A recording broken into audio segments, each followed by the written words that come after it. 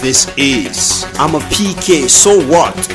Podcast brought to you by the PK Nation. Listen to real life stories and get tips to thrive as a PK. So Here's what? your host, The first lady, Ruth Zubairu. I'm a PK, so what? I'm a PK, so what? I'm a PK. I'm a PK.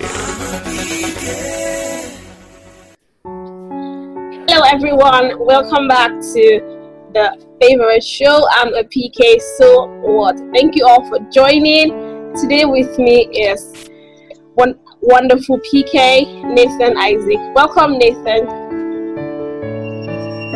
Yeah, thank you, Ruth. I'm glad to be here. It's wonderful, though. Yeah. Yeah. So please tell us a bit about your background, how you grew up, and life as a PK growing up. Okay, I actually like this because I'd say it's something that is okay. It's the second time in my life I'm actually having something to do with identifying myself as a PK. Wow. The first one, yes, the first one was when we had there was this I think ministers' kids camp. Okay.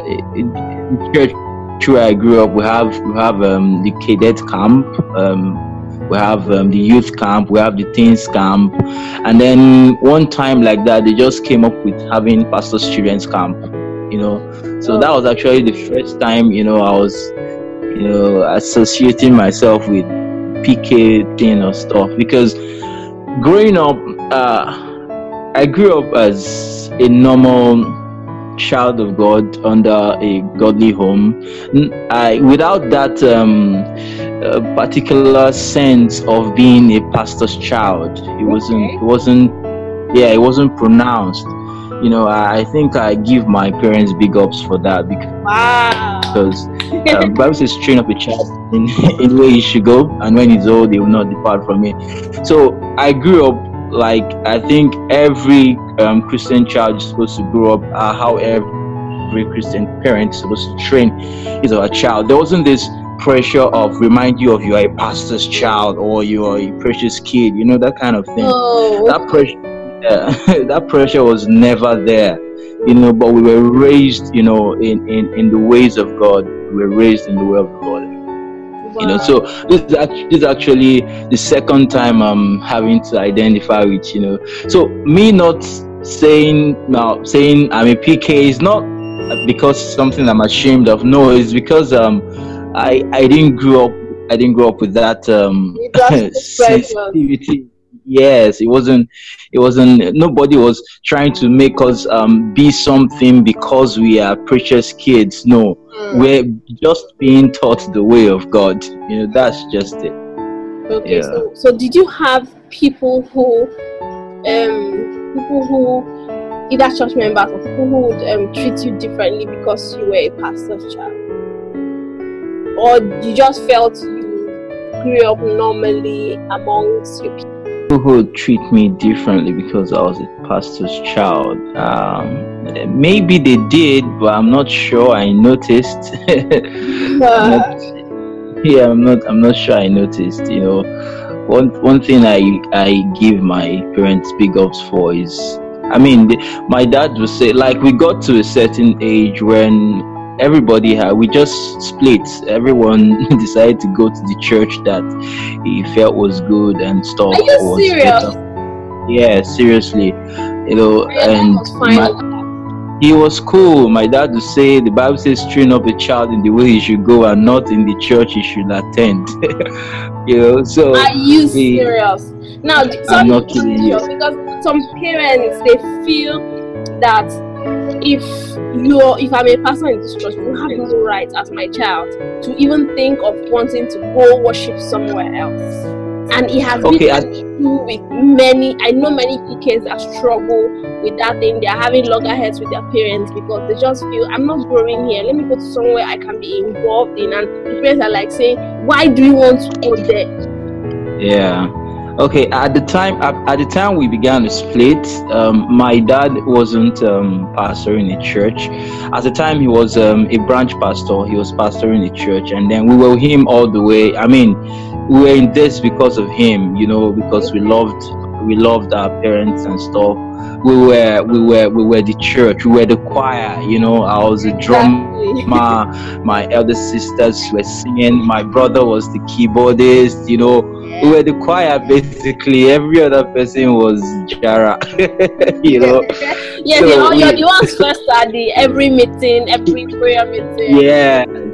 Yes, we organized the rehearsals. We're most serious about everything. So it was just on us. So we're really, really supportive, with about that. Then sometime he moved from the pastoral line to the educational line. He's currently a rector of a theological seminary. So he moved from the pastoral line to the academic line. So when he stopped pastoring, man, that was when we began to find our way. And one of our major reasons was that we saw politics in church before our very eyes, and we're just like, man, what's this? And I actually made up my mind that I wouldn't go anywhere near leadership in church because I hate church politics. I was like, I just want to serve God. I just want to go to church. I just want to be good with God and worship Him. And I didn't want to have anything to do with leadership because politics, I think that's what annoys me most when it comes to things of God, when it comes to the body of Christ. So that was how we began to find our different ways, and it all turned out good for every one of us. And what he was always trying to be sure of was that we were attending churches that were preaching sound doctrine. That was all he was concerned about. That was all. As long as it wasn't a heretic church, as long as he was just cool. That was it, really. Wow, big ups to your dad. I really celebrate them. And so you talk so fondly of your parents, your dad and your mom, your parents. So tell me about the relationship you have and how it has been nurtured over the years. Okay, the relationship that we have, yes, we actually grew under some strict training, strict in the sense that we didn't grow up like mixing up with kids on the street and stuff. Like anytime we go out of the house to buy stuff or to buy something, everyone on the street looks at us like, okay, these guys have come out from their house, I can imagine. Even back then, you wouldn't even as little as look out the window, like draw the curtains. Hey, my mom gets you. She'll be like, "What are you looking?" You have to tell her what you're looking for outside. Exactly. And it wasn't even like it was this home where you're just free to bring anybody. No. And at the same time, they were not going to embarrass your visitor. But when your visitor leaves, they will ask you, who is that person? There was a day a friend of mine came home with me. I mean, girl or guy, anyone. A friend of mine. Yeah, the friend of mine came home with me. His name is Yemi. We got home. He was still in his uniform. We actually came from school. So they welcomed him and stuff. But when he was gone, my mom said, "Okay, does that guy's parents know that he came to your house straight from school?" So tomorrow now you will go to his own house from school. Things like that. But I would say it affected me socially in a way. But I was still able to get myself around being social, but there was this social will I call it social incarceration kind of, but I don't think Yes, I don't think it's an issue because those are things that can be worked on anytime, and I think I found my way out of it, and it still helped me. Our relationship with them is thus it's we love our parents, really, we do. As a matter of fact, people admire us and admire them because they are very exceptional people. For one, I can tell that they are not religious people because there's a difference between being religious and being spiritual. So, yes. Like, big up, seriously. Yeah. So, even with all my efforts to run away from church leadership and stuff, I still find myself there, and I'm still exceptional because of the training, my pastor will say I'm one person that he doesn't struggle with because, man, growing up was a Bible school for me and a training ground. So, and it didn't come by some kind of, I think the problem most preachers have or most pastors have is they want their children to behave in a certain way or be a certain person for the sake of their position or who people see or perceive them to be, not for the sake of their spiritual growth themselves. Yes. This is I'm a PK, so what? Podcast brought to you by the PK Nation. Listen. What? I'm a PK. So what? I'm a PK. I'm a PK. Yes, or who they are supposed to really, really become. I think that's one place preachers miss it, pastors miss it when they are raising their kids, and that's one thing that was really, really different for us. So when I got the opportunity to speak about this, I was like, wow, this would be a very cool opportunity to talk about this because I know it's very rare. It is rare. Very rare. We have a wonderful relationship with them. I mean, that's amazing. So when did you accept Christ? When did you take it on personally and say, okay, this is my personal decision to believe the message of the gospel? Yes, I love this question. It's very, very, very good. I love it. You know how it is. I don't know if you know anyway. You give your life to Christ, and the next day you feel like, man, you're not really giving your life to Christ very well. You feel like you need to do it. So you keep, giving your life and taking it back and stuff. But I decided to, from the point of maturity, I decided to choose one date. Exactly. Yes, out of all those days. But the truth is that the date that I chose, I was more conscious about making effort to grow in the spirit. Yes, I was more conscious about it, and that was in December, 31st December actually, 2005. Okay. Yeah. So at that point I said, okay. It's not like you have been a perfect person all through that. No. I get what you mean. I also had that issue of I've given my life to Christ. At the end of the day, I preach a powerful message, and I'll remember all the things, some things I've done wrong. I'll go out again. But my secondary school, I think SS3 or thereabout, in 2001.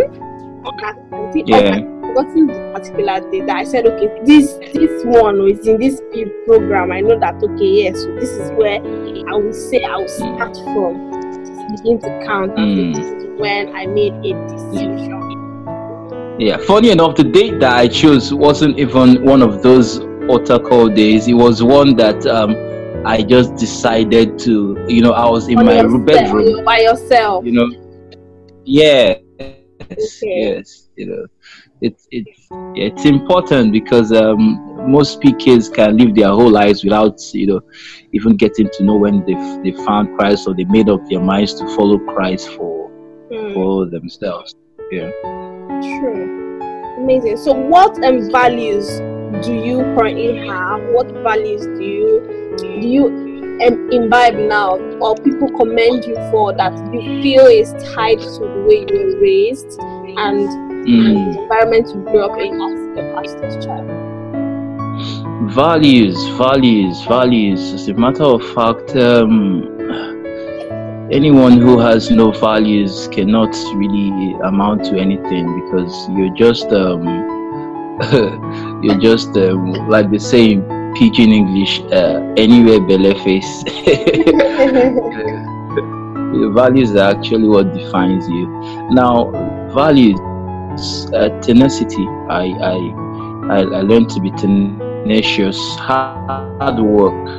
I remember the very month after I wrote my WAEC, I told my dad I wanted to go to work, and he was like, okay, really? He didn't stop me. It wasn't like I could afford to sit down at home and then, nothing would go wrong. Yes. So I went out, I got a job. There was a day I found in my parchment my first letter of employment, with the salary and everything. I found it, and amazingly, the following year I already had a promotion, and you don't mean it. Yes, so hard work, tenacity, they are basic for me. People who are close to me, I tell people, I say, if you don't want to work, please don't like me. If you don't want to work, please don't come close to me, because my body is full of work. Once you come close to me, once we start talking very well, I'll just say, okay, I help me do this one. Exactly. Yeah, my values, I believe in hard work and tenacity. Basically, drive. That's what drives me all the time. Great. So what would you, in handling the opposite sex now, what would you, how did you relate with, whether those in school or church, and how did your parents view relationships generally? Were you allowed to deal with that? Well, in this life, you have to date whether you're allowed to date or not.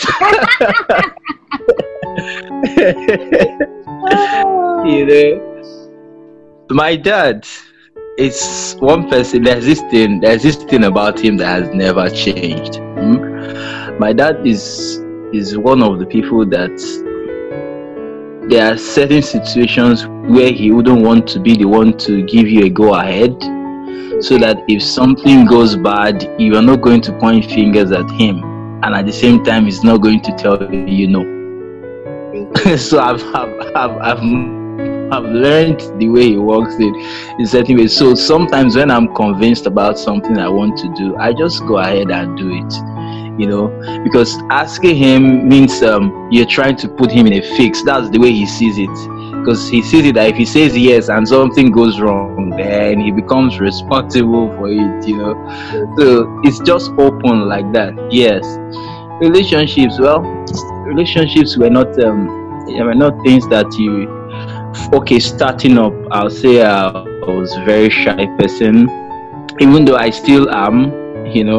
When I say it, people don't believe. People don't believe because of the way I handle the mic and I face the crowd and stuff. But when you find out that about me, is when you see me in the place where I'm amongst people I'm not used to. That's actually how you get to know people who are shy and people who are gregarious. Okay. When they are in the midst of people they are not used to. So, so grow up being a shy person. Even though in the house I was like, the restless one running up and down, but outside nobody knew that, okay, this guy was really not very social, so dealing with girls, dealing with chicks, well, it was funny because I remember one night or sometime my brother and I, we used to have what we called liver night. What was that? We called it liver night. Guess what we did on liver night? Not that we buy candies during the daytime. We cross the road, the Malam across. Okay. It's our house. We buy candy. And then guess what we're going to be talking about? Okay, what if the girl is coming in a directly opposite direction? What if, how will you approach her? Okay, what if you're in front and she's at the back? We're analyzing as teenagers, though we're analyzing different situations. Okay. What if she's sitting down? She's already seated, and you are the one coming in. Do you go to, or do you avoid her eyes? And we are actually, we call it liver 9. But one thing about me is, I think there's this thing about courage that I have. So sometimes I make up my mind to overcome my fear, and I just try to talk to the person. But like I said, I was in a social incarceration, but I had to work on it though. I had to work on it by making up my mind to talk to people. Growing up, I'll say when when I started traveling, I'll say, okay, I'll make up my mind. I'm going to talk to this person on this journey. Okay. I started learning how to start up a conversation, how to keep a conversation. I can actually do a seminar on that. So sometimes it drives me crazy when I see guys who don't even know how to approach a chick, who don't know how to start up a conversation, and pitch and close the sale. It's a problem. and pitch and close the sale. It's a big thing. You see guys who are really smart and brilliant, but they see what they like and they freeze. It's almost as I don't know what to say. What do I say that doesn't come off as being too pushy or being just an ordinary person? So maybe you should begin to teach people how to do that. Yes. I can actually run a seminar on that, seriously, because especially in church, like Christian brothers, man, they form my hand. It's not right.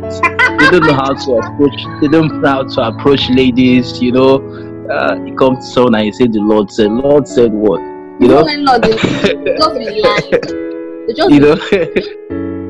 So my relationships were actually continue. My relationships were actually they were not in the limelight. They were not in the view of my parents, though. Okay. Until now. Okay, let me just leave it that. Yeah, this one now is real deal. Yeah, so we're going to come and eat rice. Very soon. Thank you so much, Nathan. It has been really, really enlightening talking to you. And we need to have more of those seminars and talks in the PK community. If you're listening to the PK community, yes, Nathan is one of the members of the PK community, and he will be there to help you, a guy, help you break the ice when you're talking to a lady you're interested in. So Nathan, apart from the Facebook community, how else can anyone listening get in touch with you? Okay, well, I'm a social intelligence coach and also an AIDS performance trainer. I run the Counselor Consult. What we basically do there is personal development and system development. That's what we do basically, apart from my involvement in church ministry wise. That's what we do basically. That's nice. I function, and I really don't like the title pastor, because I don't like people to think your life is like this because you are a pastor. I want people to understand that this is how every believer should be. We're supposed to be the light of the world. Okay. I want people to know that you don't have to be a pastor to know the Bible this much. You should know the Bible this much because you're a child of God. So sometimes being addressed as a pastor, it kind of creates a divide, and people say, okay, pastor, so so we have our life, you have your life. No, I'm a child of God, just simple. Amazing. Thank you so much, Nathan. Thank you. We are grateful for your presence. So if you're joining us and you are not part of the PK community, do head over to Facebook and find us, Preachers Kids So What. That's Facebook community. The link is below this audio, and so you can click on it and find us. If you have any questions, your questions will be answered in the community. Thank you, everyone. Remember, you are PK, royal, rare, and ready. There's nothing you can do about it. Bye for now, and see you in the next episode. Thank you for listening to I'm a PK, So What with Ruth Zubairu. We are royal, we are rare, we are ready. I'm a PK, so what? I'm a PK, so what? I'm a PK, I'm a PK.